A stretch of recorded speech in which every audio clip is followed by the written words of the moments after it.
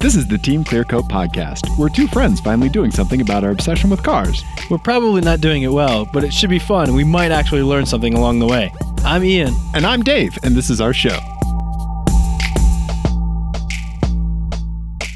Dave. Ian. I'm exhausted. Ian.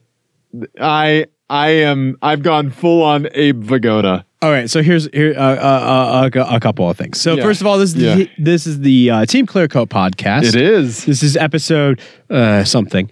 Yes. And we today we'll be recapping the 2017 Denver Auto Show. Yep. The hottest ticket in the nation. You're Ian. I'm Ian. That over there is Dave. Right here. Let's get right into it. Because for, a couple of observations before we get into the car stuff. First of all, that is my quota for interpersonal communications for, I'm going to say, the next decade. Yeah. I was texting my girlfriend and we were talking about how exhausting it can be to be on. You know? Right. When you have to be on.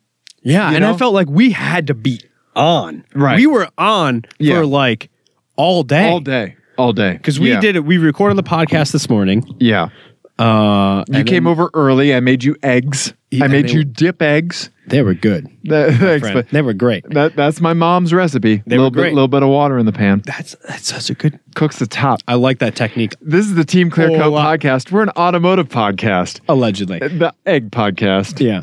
And then we went to the auto show and basically this was our first real event as credentialed legitimate automotive journalists. Credentialed press members, Ian. Yeah.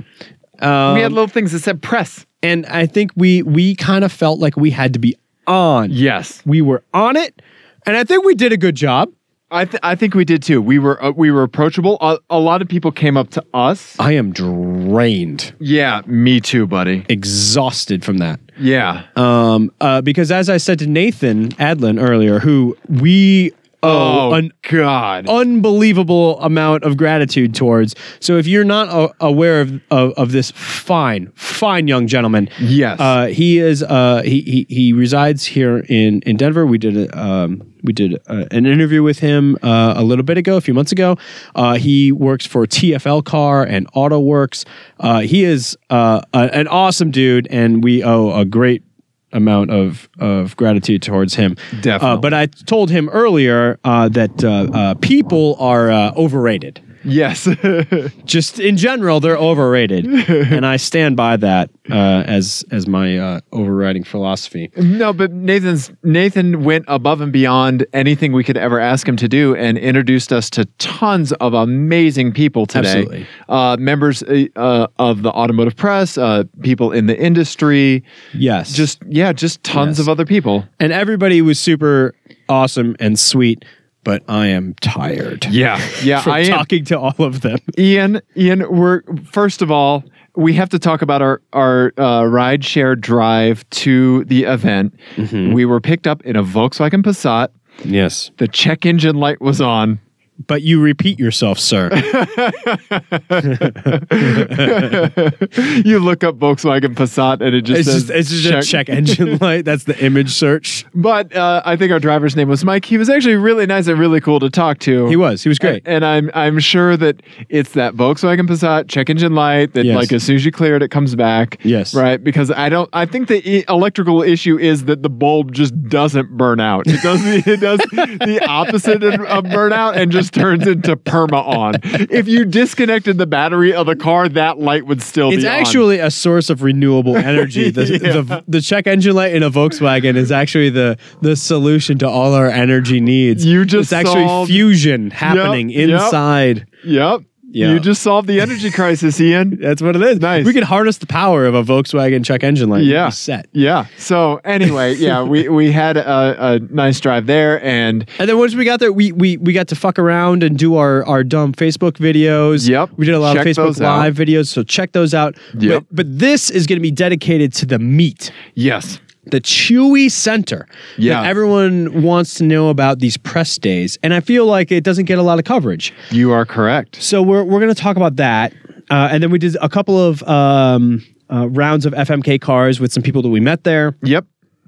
And then that's pretty much what we're going to talk about. Yeah. So let's start off with the real meat and potatoes. Sure. And I think that is the thing that I was most interested in.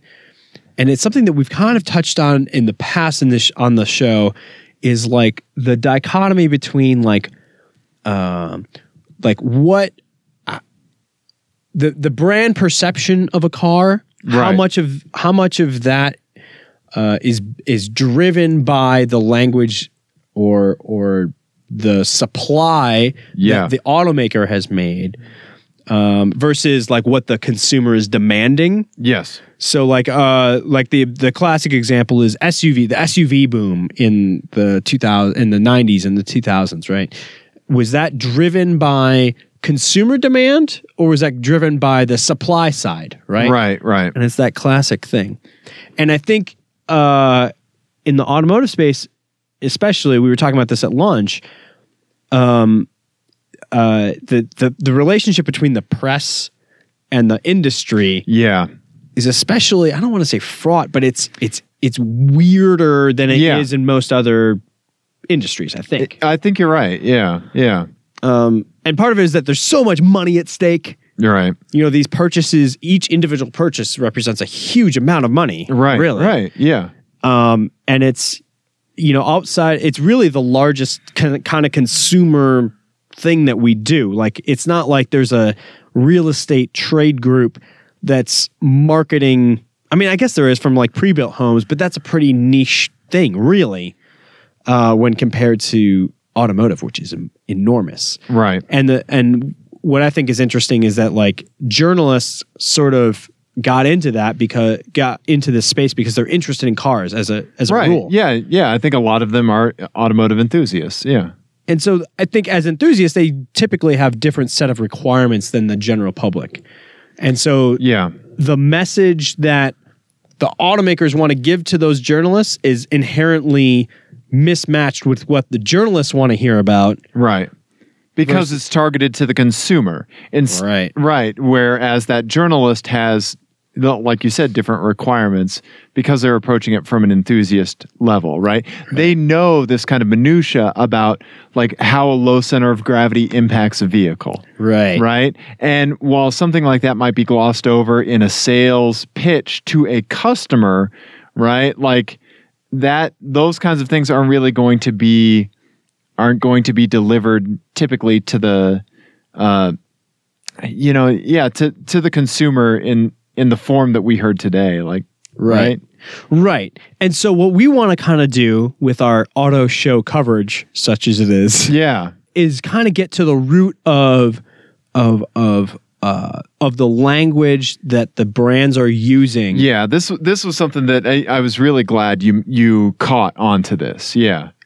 Yeah, because I feel like, you know, we have these, especially, you know, our this being our first experience with an auto show press day. Yep. You know, we've been to auto shows before, obviously, but like the press day is interesting because they have press conferences at all the booths, right? Yep. We went to a few of them today. Yep.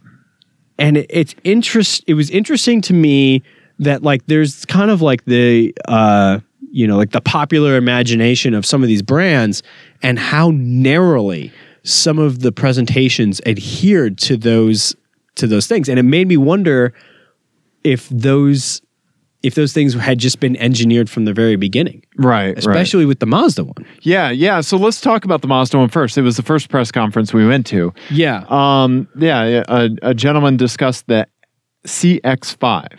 Right. Mazda's mid-range crossover that replaced the CX-7. So they have the CX-3, the CX-5, and the CX-9. No more 7. Is that true? It is true. Had 3, 5, and 7 in there. No, the 7 has been defunct for a while now. Yep.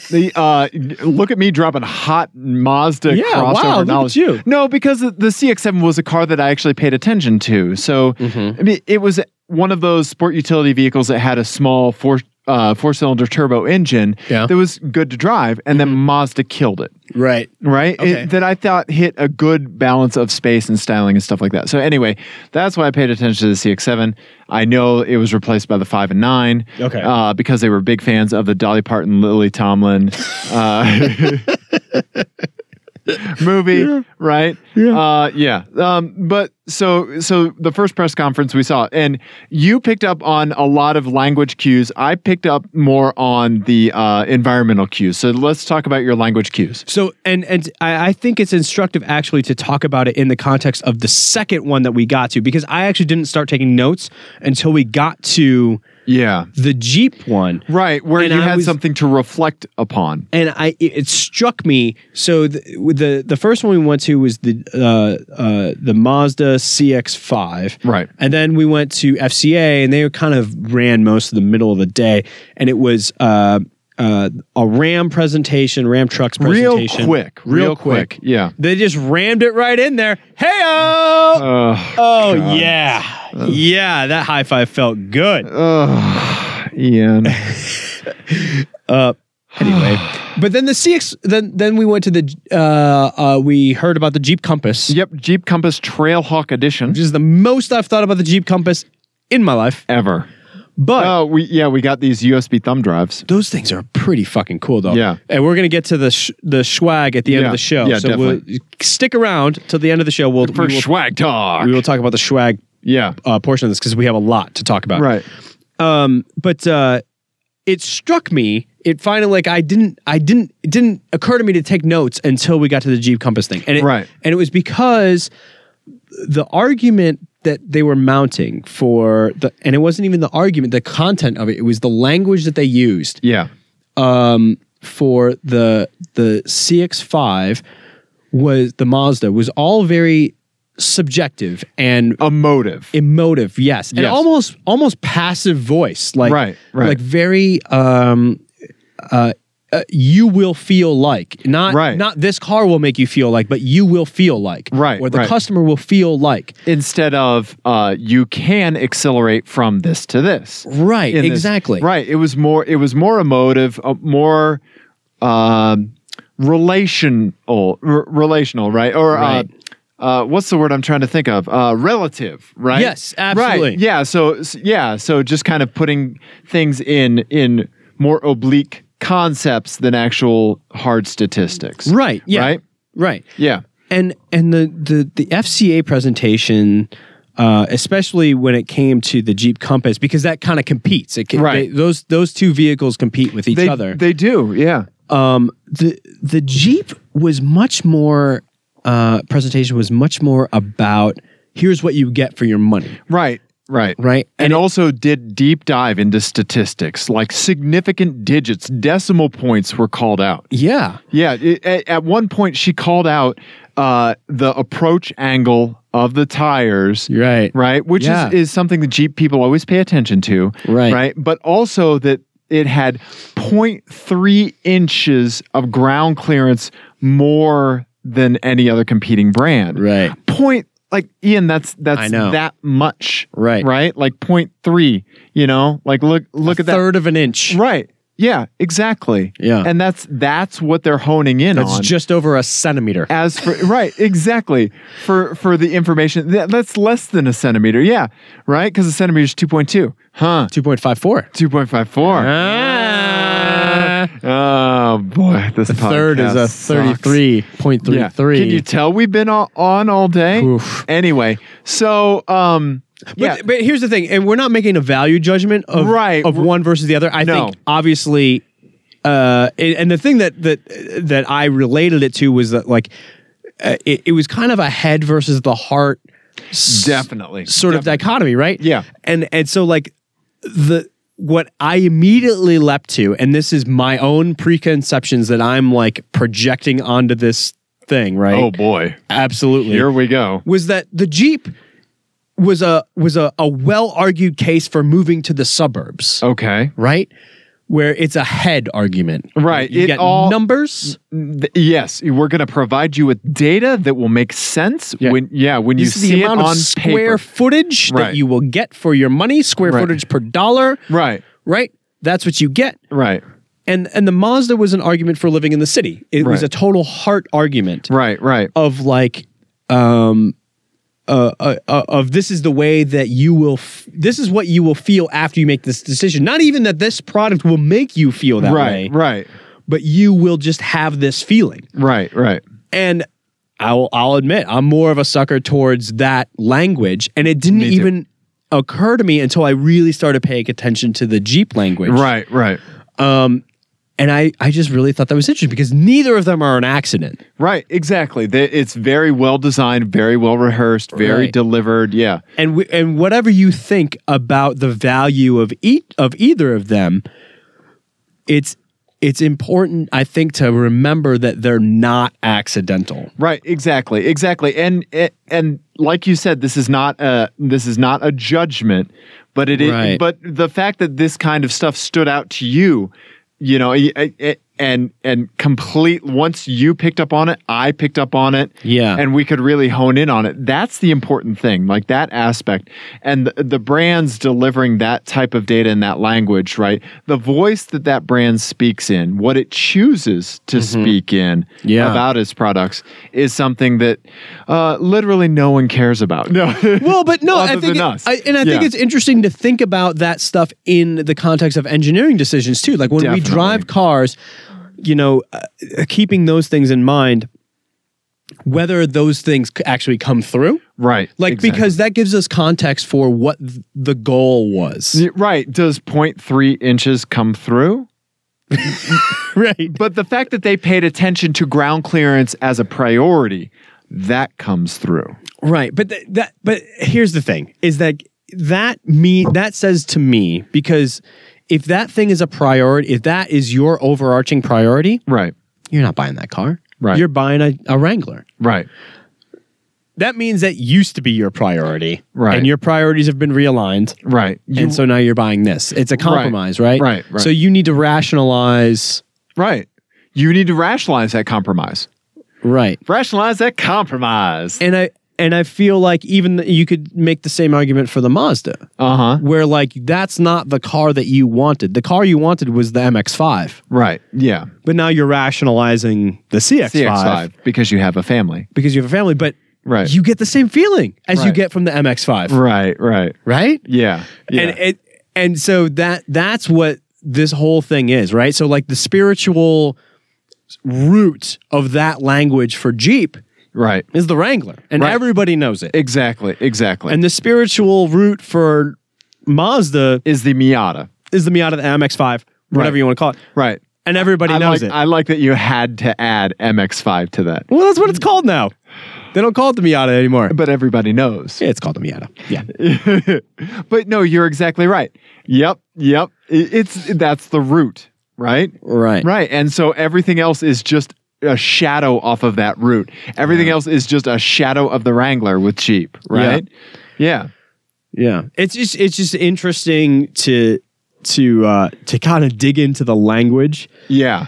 that they use instead of paying, because the specs are boring. I mean, Right. especially by the time they get to Denver. Right. Everybody knows the specs of all the cars. We all, like, the specs are just, all we have to do is look up all the specs. Right. Right. In the world. And if you wanted specs, you wouldn't be listening to this show. So here's what Right. we promise you, dear listeners and viewers, Yes. is navel-gazily just getting into language and meaning and philosophy, and I'm already bored. Yeah, exactly. You know what? Let's talk about some fun stuff. Okay. Okay. So we saw the CX-5. We really liked the CX-5, right? I was really impressed with it. The interior was fantastic. While the guy was giving the presentation to the CX-5, I could, within eye shot, I had the Volvo booth behind him, and my eye kept wandering to the Volvo booth. I was like the bad boyfriend,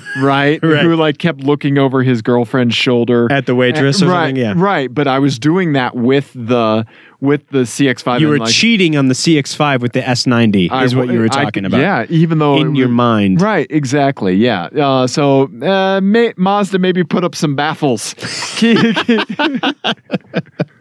We're going to bring you into this room, into this sensory deprivation tank. Yeah. We're going to hit you with the CX-5. Yeah. That was really the only stuff that I noticed, but we like the CX-5. The rear doors open super wide. Yeah. It half Dave's. You can see our video on Facebook Live. And we kind of talked about this in a segment coming up that we'll drop you into with a guy we met at the show named Andrew.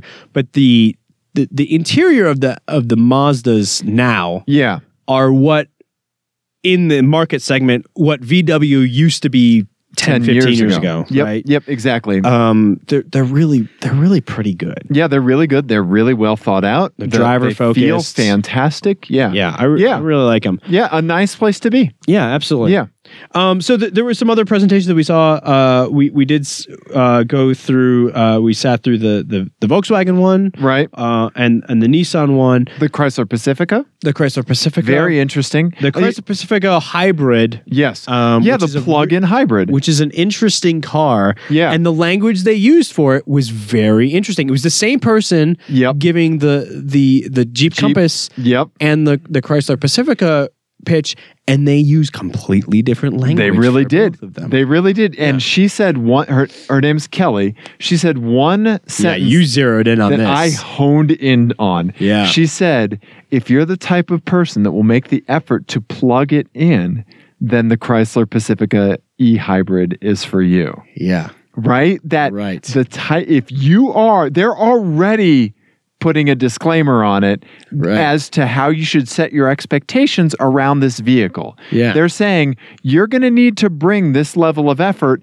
to get the most out of this vehicle, right? Very few people do that. They will say, like, say with a Jeep Wrangler, they will say, if you happen to want to go to the trails or do an off-road thing, you can. So right? I went somewhere else with that statement. Okay. Which was, it was an acknowledgement, and not an explicit one, but an implicit acknowledgement of the political reality that some people that this is important to some people, right? But it's sort of fraught to talk about, especially in a room with automotive journalists in it, right? Right. And so I feel like it was almost like a those guys sort of nudge, right? Like those crazy environmental kooks, right? Okay. And I wonder if maybe like in that sort of insular mid-Michigan world where all the automakers are, if that maybe makes more sense than it does in Denver. Okay. Because in Denver, those people are everybody's friends because those are the people who moved here. Right. Exactly. Exactly. And so I wonder if that line was designed for other markets and nobody thought about like, oh, Denver, that might not fly. Right. Because some of these territories that the salespeople that we met today are huge. Right. Yeah. Spanning from sometimes Houston to Denver, which is about as far away from each other in every sense of the meaning. Right. Exactly. That you can think of. Yeah. Right. Which is kind of crazy that they have to have one pitch for all of those places in between. Right. Yeah. So that was very interesting. Seeing the same person deliver such different language about a different product was fascinating. Yeah. So, so let's talk real quick about the FMK cars that we played with Andrew Gans. Yes. Right. So we met Andrew at the RMAP dinner that we went to a couple weeks ago. Yep, exactly. Fantastic guy. You'll hear him running through FMK cars and a discussion about Lincoln. Yes. Ian, we talked about Lincoln a lot. And also, if you're going to be at all critical of anything that Andrew says, just know that he recently acquired a Saab, so he deserves all of our sympathy, energy and respect. Money. Yeah. Anyway, you're going to hear that now. Ian? Dave? We're in a Lincoln with a special guest. We are in a Lincoln, and we're going to try not to get distracted by the Lincoln and focus. We're here with Andrew Gans. Hello. Howdy. I am currently blinded by chrome. I'm sorry, that's plastic covered chrome. Yes. Chrome covered plastic. Exactly. I think Manfred Mann had a song about that. It was a huge hit. Yes. It was big in Polynesia. So, here we are in a Lincoln Continental. We have so many thoughts on this car. But first, Ian, what do you say we play FMK Cars with Andrew here? Let's do that. So, FMK Cars is a game we play. It's based off the classic game of Fuck, Marry, Kill, but we play it with cars instead of people because we're nice. I think for this time, we're going to go no catches, just straight up, and we're just going to do the first 3 cars we got presentations on. Yes. Okay, so the Fair enough. Mazda CX-5, the Jeep Compass, and the Chrysler Pacifica Hybrid. Ooh, that's interesting. Right? Yeah, I got to think about that one. Well, I can immediately say for Mary, it's going to be the Pacifica. Right. Practical. It's the long run car. That's the one you're going to want to have forever. Yeah, it's a Until plug-in hybrid. Yeah. Yeah. I mean, that one's easy. But as far as fucking kill, so we've got the. I already forgot the cars. CX-5 and They are mid-sized crossovers, so that's understandable. That yeah, you might yeah, do they that. blend these are together. forgettable vehicles. Right. Yeah. CX-5. What's the other one that I'm forgetting? The Jeep Compass. Jeep Compass. I'm gonna fuck the Mazda. Okay. It's a great driving vehicle. It looks good. It's got sort of an Italian theme going to it now. I see hints of Alfa Romeo in there. That's probably a stretch. It's just a nice vehicle. They really have done a bang-up job, and it avoids a lot of that old Mazda-ness where it's just sporty without thinking about anything else. It's finally, they're going a little bit more mainstream. It's a little more practical. I like that car a lot. And it's a little sexy, at least as far as crossovers go. Yeah. The Compass, I really want to like it more than I do. It's expensive for what it is. It's a little cramped inside for what it is. Yeah. It's just mediocre. Yeah. It just doesn't do it for me. What would you do, Ian? I think you've chosen well. Yeah, I think I may reverse it. I think I and may marry go with the the Mazda? Mazda. Well, you're wrong. Sorry. Welcome to Team Clear Cut. Yeah. Well, I think we found our third host. I think. Oh, yeah, exactly. I think also it's an interesting exercise to sit in a modern Mazda and then sit in a modern Volkswagen and compare the interiors. That's a great point. Yeah, I really think like the Mazda interiors have really come up, and the Volkswagen interiors, we've talked about this on the show before. We have. They're fine. Like they're nice. Everything's nice. Yep. But they're very boring. The problem is that, to me, the Volkswagen interior used to be, and when I say used to, 3 years ago was baseline average. And everybody else has moved forward. Yes. Right. And Volkswagen is the same. So now Volkswagen, what used to be average, inevitably is below average. And it's Right. just... Well, in It's 10 just years, there. I feel like it's been longer than that. It's been 10 years ago, they were like ahead of the game Yeah. for where they were in the market. Premium. Yeah. And Yeah, they were just killing it then. Yeah. I mean, it was a little Audi. right, A exactly. cheap Audi. Yeah. That fell apart. But they looked good while they didn't fall apart. Yeah, Right. exactly. Before they fell apart. Now, okay, so speaking of, so we're all in agreement on that. Yes. Speaking of falling apart. Yes. We need to talk about this the Lincoln that we're in. This Lincoln. Yes. So Yeah. my first impression is that this is the most impressive, forward-looking car of the 1968 Denver Auto Show. Even the styling is very like 60s or 70s future. Yeah. Right? Yeah. Like Very mid-mod. A lot of mid-mod Yeah. going on here. Yeah. Right. Which is cool now. right. Kind of. Yeah. But the it's just it's the same with the exterior styling. I Yeah. feel like I get it. I get where they're going, and it's laudable, but like they just didn't get the investment that they should have gotten Yeah. from Ford, right? 'Cause Right. they should be doing ultra luxury. There is just a little too much Fordness to it, and it works. There's stuff that works well in a Fusion, for instance. Like a lot of these highly grained materials in here are Fusion grade, which is great at 30 grand, 35 grand. But right. I don't know what the cost of this one we're sitting in is. But with all these bells and whistles in here, I can't imagine this thing's under 60. Right, and we can see the foam in our seats by pulling up. It seems like the seats are like almost a slip cover. Well, I can't see anything because of the chrome. Right? Yeah. I'm blinded. Look at this ignition column. This has come apart here. Oh, Do you that's see nice. that, Ian? Oh, I yeah. took a picture of it. Well, to be fair, these are auto show cars, and the Denver Auto Show is not exactly like Yeah. the first stop on the circuit. For These any of are cars. rode Yeah. hard and put away wet. Like a bunch of toddlers just get thrown into the car. Right, this could be Yeah. the second year for this car on True. an auto show circuit. You're gonna want to wash your hands Yeah. after sitting in this Yeah, several times. because it's a toddler aquarium. There's all kinds of accoutrements in the back seat. accoutrement. Yeah, the back seat is actually a really nice back seat. Yeah. And these You know- these seats are very funky with their. It's almost like a first class airline seat, with extra support and kind of this hovering design. Yeah, the hovering thing is really cool. Yeah. And again, it's something that I think would have been in a concept car in the 60s. Very Right. much so, yeah. Yeah. Again, it does have that mid-mod thing going for it, which I actually like. I do Yeah. too. I think that I'm works a huge well. fan of that era. Very yeah. understated. But to me, the execution of the vehicle is where it really comes down. The interior is just, you go hop in an Audi and everything feels right. I haven't overwhelmed you with, again, chrome and buttons that don't feel very good and overly grained materials. And here you've got just a downscale feel. It just isn't doing it for me. Yeah. Well, it's the fake upscale, right? Yeah. Fake upscale, that's a better way of putting it. And it's a shame because some of these design cues and Yeah. and even that waterfall layout in there would have been really cool if it had been pulled off well. If they Yeah. had dumped Yeah. money into the interior of this Some thing. great Yeah. ideas going on here for sure. Right. Why The push why button are we transmission. still part-time podcasters Yeah. and not product management for Lincoln? True.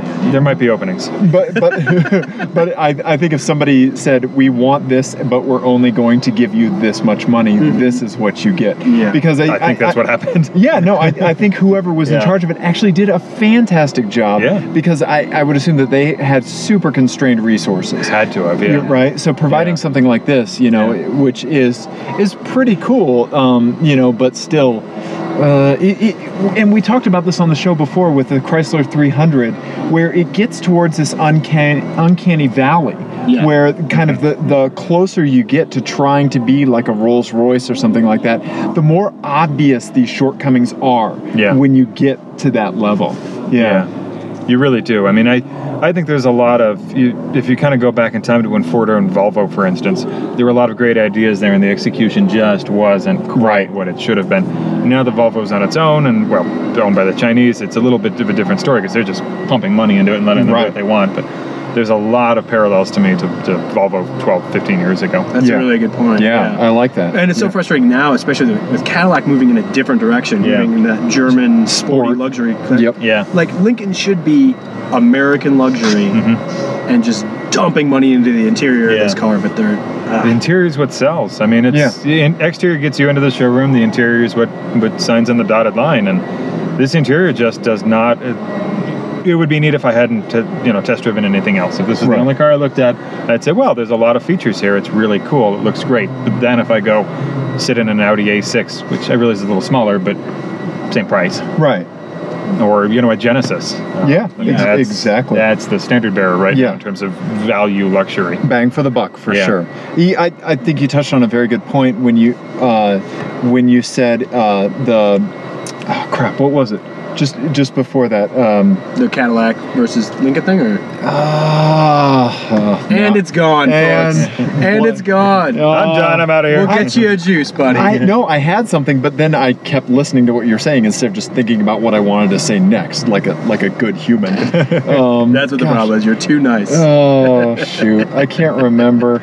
I don't know. Well, while you're thinking about that, I'll point out that there are chrome dials on the stalks for the windshield wipers. I've never seen chrome on the windshield wiper stock.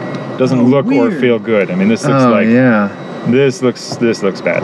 Yeah. Oh, about what you said about the exterior of the vehicle being the thing that draws you into the showroom and the interior that sells it. You finally explained why people bought Subaru Tribecas. I never understood it until now, because you look at the thing point. and it's like, but So then they came into the showroom with like a circus freak sort of fascination. right, or it was completely dark and the salesperson shoved them into the car Nighttime. and then turned the lights on. Right. Yeah. Have you seen at the time the parent company of Subaru, Fuji Heavy, was partially owned by General Motors, and GM owned Saab. Have you seen the Saab version of the Tribeca that was supposed to come out?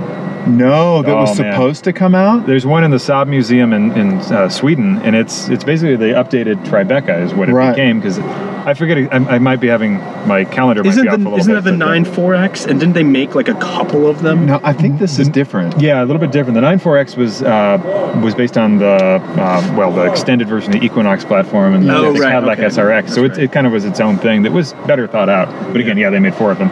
But they did a Saab version of the Tribeca, and it basically just had a Saab front end and a Saab badge on the steering wheel, kind of like the 92X. Yeah, remember that kind of same and the 97X. Yeah, exactly, same kind of idea. And for whatever reason, it didn't get the green light. I don't remember the story exactly why, but there's one sitting in the Saab Museum, and it's basically a Tribeca, the updated Tribeca, which wasn't much better than the original. Right. But with a Saab badge, and it just makes me chuckle. I like that. That could have been. Oh, boy. Right. Yeah. That would have rescued the. What would have been funny is like if that had come out and all the Saab purists were like, "Argh!" And then it like is the Porsche Cayenne and just like completely rescues them. Infuse tons of cash into Saab, and then next thing you know, you get quirky convertibles and Vigan 2 electric boogaloos. Yeah, exactly. Yeah, exactly. That could have been it. Yep. Poor Saab. Didn't happen. Well, we've answered a lot of questions today.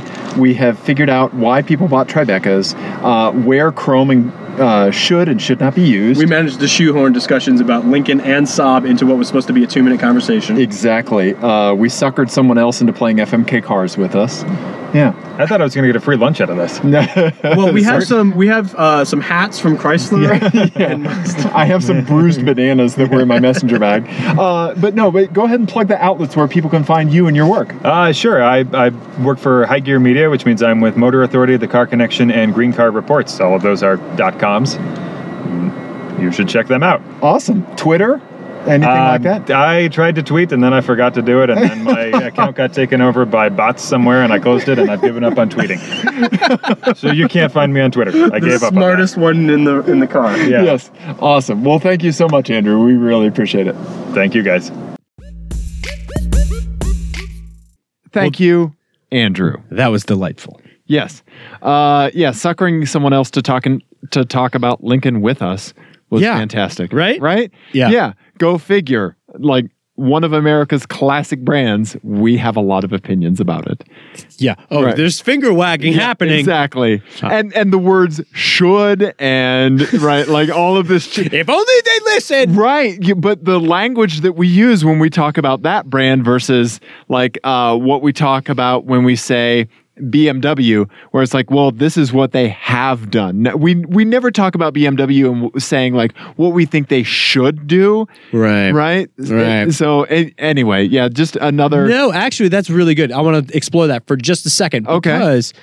Because it's like when BMW does something that disappoints me, I get irritated and I want to shame them for it. I want to make them sit on the naughty step. Okay. All right. For what they've done, X6M. You know what you've done. Right. Yeah. See our Instagram video. You know what you did, right. BMW.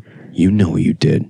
You sit there. And you then they did it again with the 4. You sit there and think about it. Yeah. And they're going to keep doing it. But with Lincoln, right, it's more like, come on, buddy, man, buddy, come on. You could, buddy, you could, Lincoln. But you could have done that. How, buddy? I know you tried. You tried, right? Yeah. I'm not mad. I'm just disappointed. Exactly. BMW, sit the fuck down. Right? Yeah. Exactly. Ian, so after we talked to Andrew about Lincoln and Volvo under Ford's ownership, yes, and the differences between the two, we went and sat in the S90. Yeah, you went and farted in an S90. I was farting a lot at that point. It's okay. Crap. I took care of it. We both pooped at the auto show. We didn't need to say that. I'm sorry. That was my fault.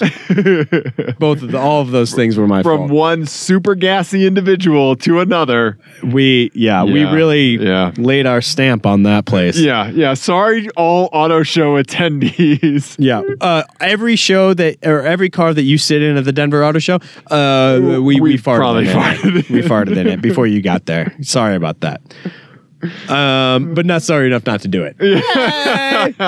All right. So anyway, so we were in the Lincoln Continental. Yes. And I said that it was the greatest, the most innovative car of the 1968 Denver Auto Show. Right. I stand by that. I think that was apt. But then we went and sat in the S90. Right. And the S90 was less ambitious. Yep. But better executed, and therefore a better luxury interior. Oh, yeah. The interior, first of all, the exterior is fantastic. Yes. Interior, amazing. Well done, Volvo. Right. And Yeah. here's where I think we can kind of make a differentiation is that the more luxurious you're aiming to be, Right. the narrower the gap between your ambition and your execution can be. Right. Exactly. So like if you're making a hatchback, a fun hatchback, you can make some crazy design decisions and miss in the execution, Right. and it's still charming. Exactly. But if it's a luxury car and you do that, Yeah. ooh, No. When you come at the king. you best not miss. Right? Exactly. Right? That's exactly right. Yeah. And the Link and it's really interesting that Lincoln and Volvo were both owned by Ford Right. like 10 years apart from each other. Like the S90 and the Continental are like, you know, Sister brothers. yeah. That relationship is really weird, and Yeah. I didn't think about it until Andrew brought it up. Yeah. Sister cousin brothers. Yes, it's Right. it's a very interesting dichotomy between Right. those two cars. And I mean, I know which one I would rather have. Right. You know, there's no question. Yeah. Obviously, a Buick Encore. No, the S90 hands down. But so sitting in the S90, fantastic. Perfect amount of technology and luxury. Yeah. Yeah. And it is also a fully level 2 autonomous car standard. Yeah. Right? And that's just what happens when you know, they have a very solid idea of what that brand is, Right. and basically unlimited resources Yeah. to just do it. Yeah. Yeah. It's pretty And amazing. also, I think that the S90 is a good example of picking your battles, right? Mm-hmm. They chose to make decisions in certain areas, like we talked about in our Facebook Live video, where they didn't try to make a push button transmission. No, they still yeah, stuck they with didn't the normal- reinvent the right exactly the transmission right, because stock they thing. you only have so many resources when you're doing anything. Right. They chose to devote those resources into an amazing sound system, perfect good fit- materials. yeah, perfect good materials. fit and finish. Yeah. Right. Yeah. Yeah. So anyway, we love the S90 and we both want one. Yeah. Absolutely. Let's talk about Volkswagen. Okay, yeah. So going back to language and how brands communicate themselves to people. So the Volkswagen thing was interesting. Yeah. Because It was for the especially- Volkswagen Atlas, their new big car. Right. Yeah. Yeah. And it's fine. It's fine. Yeah, it's like a competitor to a Toyota 4Runner, Volvo XC90. You know, yeah. 7-seat Audi thing. Q7. And you actually fit in Yep. the back of it pretty well. I did. I wouldn't want to spend tons of time back there, but up until then, the XC90 was the only third row seat that I Yeah. could fit in. It's another MQB Jam. Yeah. But what was interesting to us was that their presentation was all about market placement and strategy. Volkswagen has finally entered this segment of the market. Yeah. And now we are a strategic offering. Right. And it Yeah. wasn't, and so like, if you go back to like how Mazda was, so Mazda was, this is how our customers will feel after they buy this product. Right. The Jeep and the Ram thing were like, these are the problems that we're solving in hard numbers and statistics. Yep. In very Yep. cold and calculating sort of Right. things.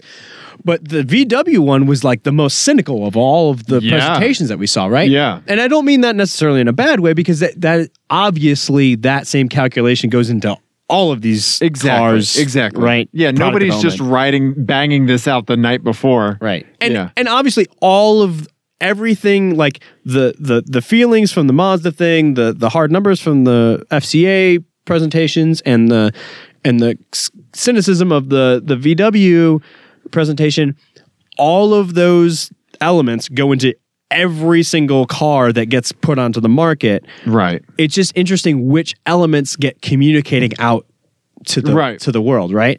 And I feel like maybe it's just that that Volkswagen still feels like they have enough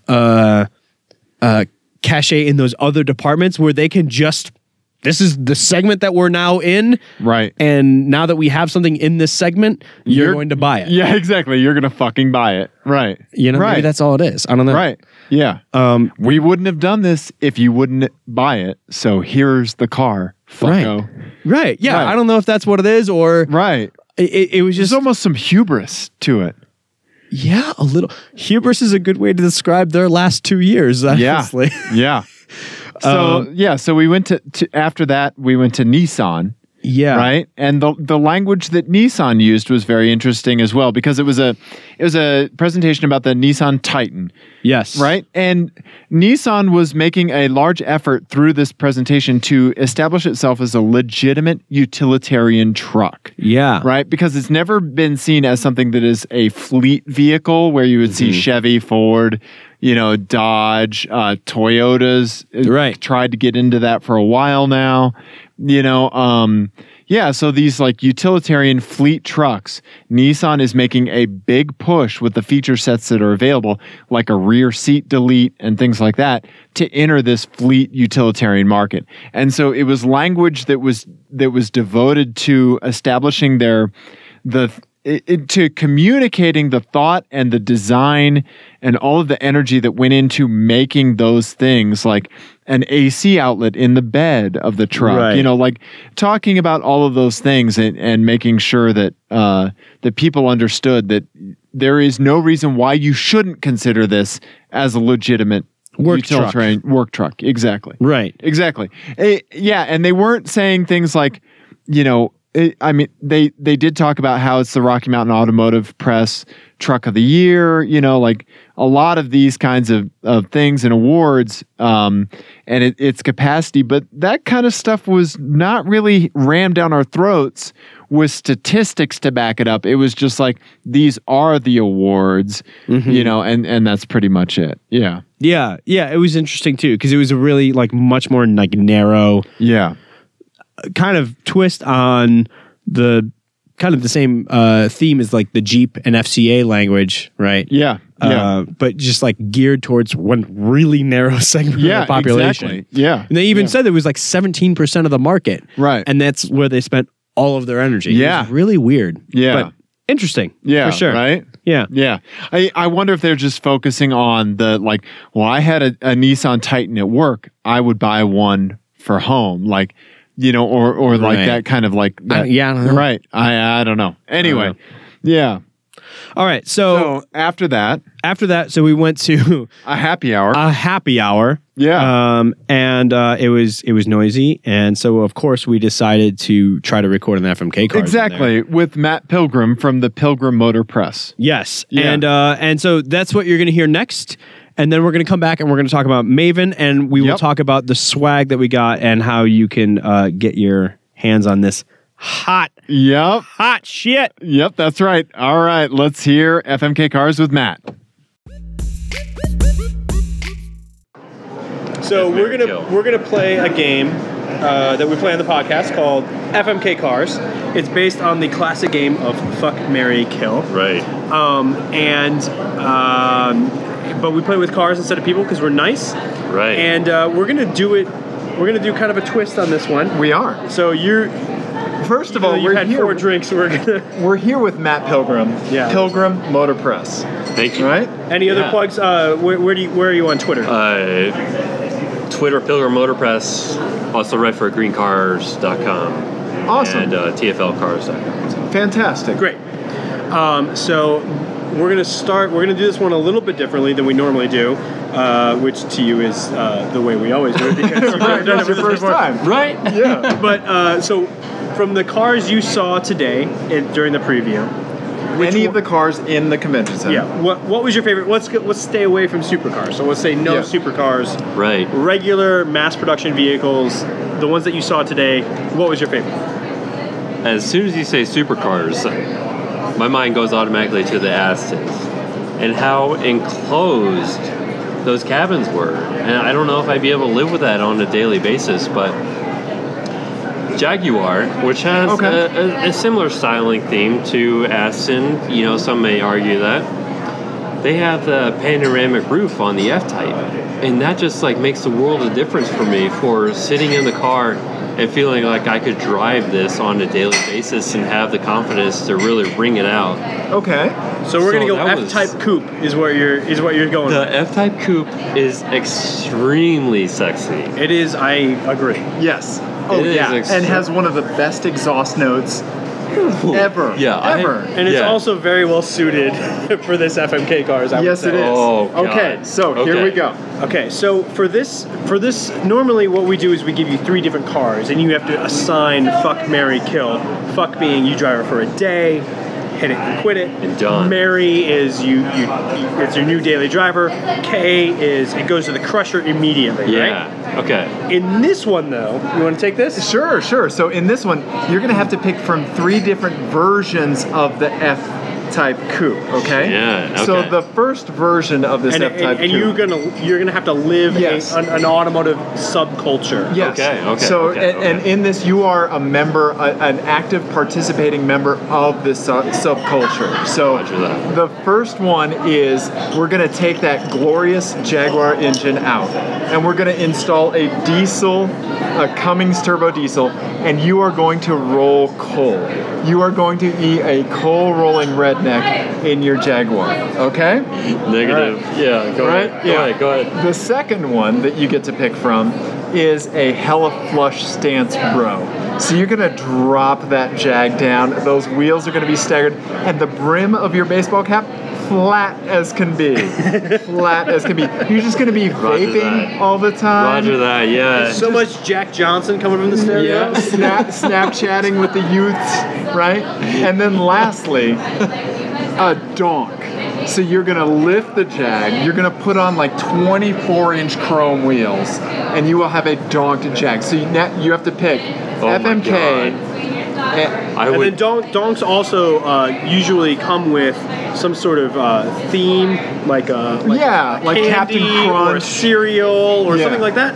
And so you get to pick your theme with this as well if you decide not to crush the donk. Oh so my yeah. God. go ahead. Holy shit. Well, I would have to definitely kill the oversized wheel platform of the Jaguar F-Type. Okay. You're killing the donk. I'm killing. This is a first for us. This We've never is had because anyone, we're a donk-friendly podcast. Killing the We donk. Love donks. We've So- never had anyone kill the donk. before. Yeah. So here's the thing. I love the way that manufacturers set up their cars. Okay. And the only reason is ride and handling compromised with actual outright performance. So I consider myself a little bit of a fan of the plushness, a fan of the luxury. You're talking I- to someone who drives an M45. Exactly, Yeah. exactly. I drive a Range Rover Sport, so Right. not only do I want the off-road capability, but I want a ride that's going to be serene. It's going to be relaxing and Sure. exactly what a luxury car should be. Right. And so when you add on the additional inches for the diameter of the wheels, I feel like that might degrade Definitely. the ride, Yeah. ride performance of it. It Right. may enhance the overall handling, but So I normally don't like point of order our guests, but point of order. I don't think anything in rolling coal says luxury, and Oh, and God. certainly Stance Bro doesn't say luxury either. Or comfort. I know. If your concern is luxury ride, I would submit to the fine gentleman from Pilgrim Press that it's actually the donk that would be more comfortable of a ride than the Stance Bro ride. that's a tough call. But I'm gonna take a couple pulls of my pipe now. So I know, let's stick with it. So tell us what you're thinking on the other two. Yeah, the other two. I mean, So you would kill the donk. Now you have to choose fuck or marry between the coal roller, bro truck version of the F-Type, or the hella flush stance, bro. this is as your daily driver. This is insane. This is insane. You know, I used to love the roll call just because it was like, who gives a fuck? You know, kind of, I'm gonna roll on this Right. as much power as possible. Like, Right. emissions be damned. Right. we have But- thoughts on that. Yeah. So when you come on later for a full show, we will discuss that because Okay, we love that. don't agree with your premise Okay. there. But continue. But go on. So that's my stance on the daily driver being the more standardized infinite vehicle. Yes. So- so you're trying to get as close to stock on that Jag, right? Yeah, the exactly the Jaguar. You know, even with my Land Rover, I have it completely stock. I just have some off-road tires on it. Sure, So, sure. You know, if I'm really gonna dig into this performance-wise, maybe consider an upgrade in some tires at least. Right. You know, maybe make sure I get the manual transmission while it was still available. Right. It's all sorts of factors that are going in here. Yeah. Okay. So it's down to the marry and the fuck, right? Coal roller, stance bro. What are you gonna pick? Dude, I have to go with the out of the factory F-Type. Just screaming out of the factory with the exhaust. That is plenty fuck for me. Okay. I have to say. No, but you can't. That's not an option. You can't just say out of the factory. I It's not an option. want to say out of the factory. You're not allowed to. You've got sorry. Stance Pro, or Coal Roller. If you had, I don't know. And you've got to live. that's both the toughest those- thing. You've got to That's- live both. that's the stereotypes. toughest thing. That's the game though, because if we Yeah. made an obvious choice, I then know. it'd just be I your know. marry. Yeah, Right? for sure. Right. Yeah. If I would go. Fuck. I would go stance. Okay. If you would marry That's the your marry? stance. I would marry the stance. Okay. Because more than likely there's probably airbags on the suspension, right. right? Yeah. Yeah. So much- it would be a plush ride. yeah, So this much is, vaping. So much vaping. Oh Yeah. God, yeah. So many flat Just listening to Yeah, EDM. seriously. Yeah, you crawl. Just dead mouse on the you stereo could just 24/7. crawl, exactly. Yeah. Just crawl downtown. Your tire budget would be insane. Insane. So Because then- I mean, my wheels would be pointed in all which directions. You know, just like absolutely slammed. You know, like treadwear out the ass. But To any Stance Bro listeners we may have still somehow at this point, we're sorry and we love you. Please don't stab us with your vape pins. So then that means you would F the diesel version, and you would roll coal in an F-Type for a day. that's true. You would be the least likable person on I the road know. that day. I think You've got I a am. ridiculous, expensive I sports think car, I am. and you're rolling coal. You should go to a Jaguar owners group that day. Yes. And try not to get murdered. I know. They would try to snip your fingers off with like cigar snippers, you know, like that they used to cut off the tips of cigars before they smoke them. Yeah, absolutely. Yeah. I don't know what I would do if I had an F-Type that was rolling coal. Yeah. Like it just like spewing exhaust out the fumes. I think just hide is what you would do. Yeah, Because there would just be like- masses of the proletariat chasing after Yeah. you, wanting But to you chop know off your what? head. Nobody would expect you. Yeah. No, you're You know, the like- wild card. Okay, yeah, exactly. Yeah. So what? So there's this huge diesel plume. Right. And Of out of Ember it fuel. comes an F-Type headlight. And yeah, you'd be like, Yeah. Right. that F-Type. Right. That was that F-250 that's Right. like right next to him. So Yeah. I'd be like, that would be a secretive way to enjoy for one day Yeah. rolling coal. Yeah. But Hang out with other trucks and blame it on them. I would definitely have to partake in some environmental It's the agencies. This is the automotive program. equivalent of farting and blaming it on the dog. Exactly. Yeah. Yes. Yeah.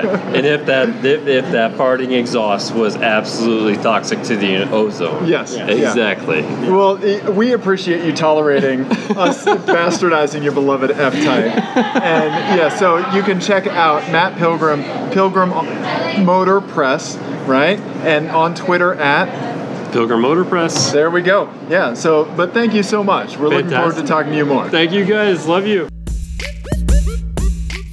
Ian. Dave. All right. So and Matt, thank you again for playing FMK Cars with us. yes, that was a lot of fun. Even though you tried to cheat. Yeah, exactly. All right. So the last big topic that we want to talk about the auto show was that the dinner we had was sponsored by GM, General Motors. and they gave a very short spiel They did. about Maven. Yes. And Ian, what is Maven? okay, so Maven is their answer to the perceived problem that millennials aren't buying cars. Right. And so it's their mobility solution, right? And so Right. it's sort of it's sort of a hybrid almost between like Lyft and Car2Go Right. and a lease option. Right. It's sort of in the And middle. borrowing your parents' car. Yeah, it's sort of in the middle of all of that. Yeah. And I have what do you call them? Thoughts. Really? Let's get into it. Welcome to Team Clear Coat. Woo! We have thoughts. All right, so they began their presentation talking about millennials, Yep. and I perked up because I am technically the oldest millennial on the planet. Yep, you are. You were born like right when they coined the term, right? Yeah, exactly. Yeah. Like because I was going to graduate in the year 2000. That's what it meant, right? Yeah. So I will be 35 this year. I am the oldest millennial, Yep. and so I have opinions Son of a bitch. about this shit. So their pitch was that millennials aren't buying cars, Right. Or that they're delaying those purchases. they're delaying these purchases, they're delaying big decisions in their lives because they prefer experiences over objects. right, because they these are the things that they prefer experiences. They live in big cities, in Yep. city centers. Yep. And they have their finances are just different than their parents. Right. Right. And so their solution to this is to kind of do away almost or provide an alternative to the idea of ownership. Right. Different models of ownership. Right.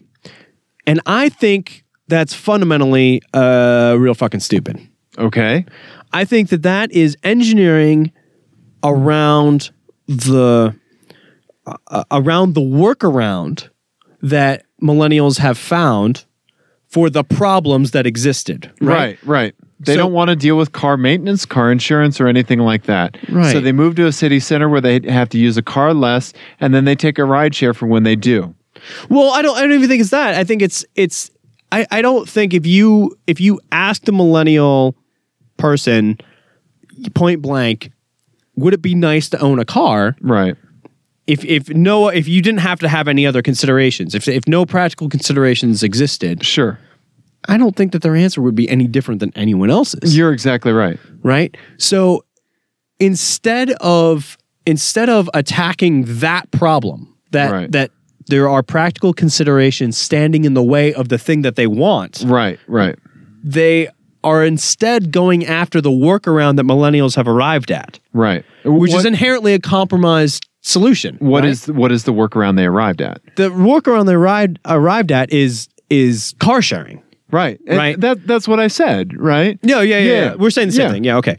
So my thing is like instead of doing that, instead of expending millions and millions of dollars to Right. develop software and infrastructure and all of these things to then provide a service for what is essentially a stopgap until the person can afford to own a car and put Right. up with the hassle that entails with their situation, why not just attack the situation directly and buy up parking garages Right. in city centers and Right. say, if you buy a GM, You get to park here for free for life.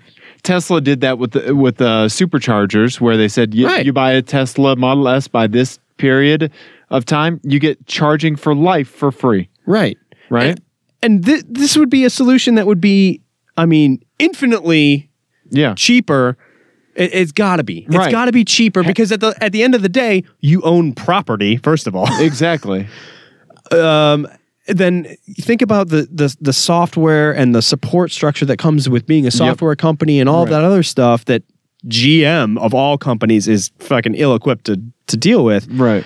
I just don't understand why they're attacking it this way. It seems really circular and dumb, but Yeah, I don't know. I mean, it's one of those things where like if anybody was equipped to implement something in a somewhat rapid method to change the way that millennials, to change at what point millennials buy a car throughout their life, it would be a corporation with tons of resources, right?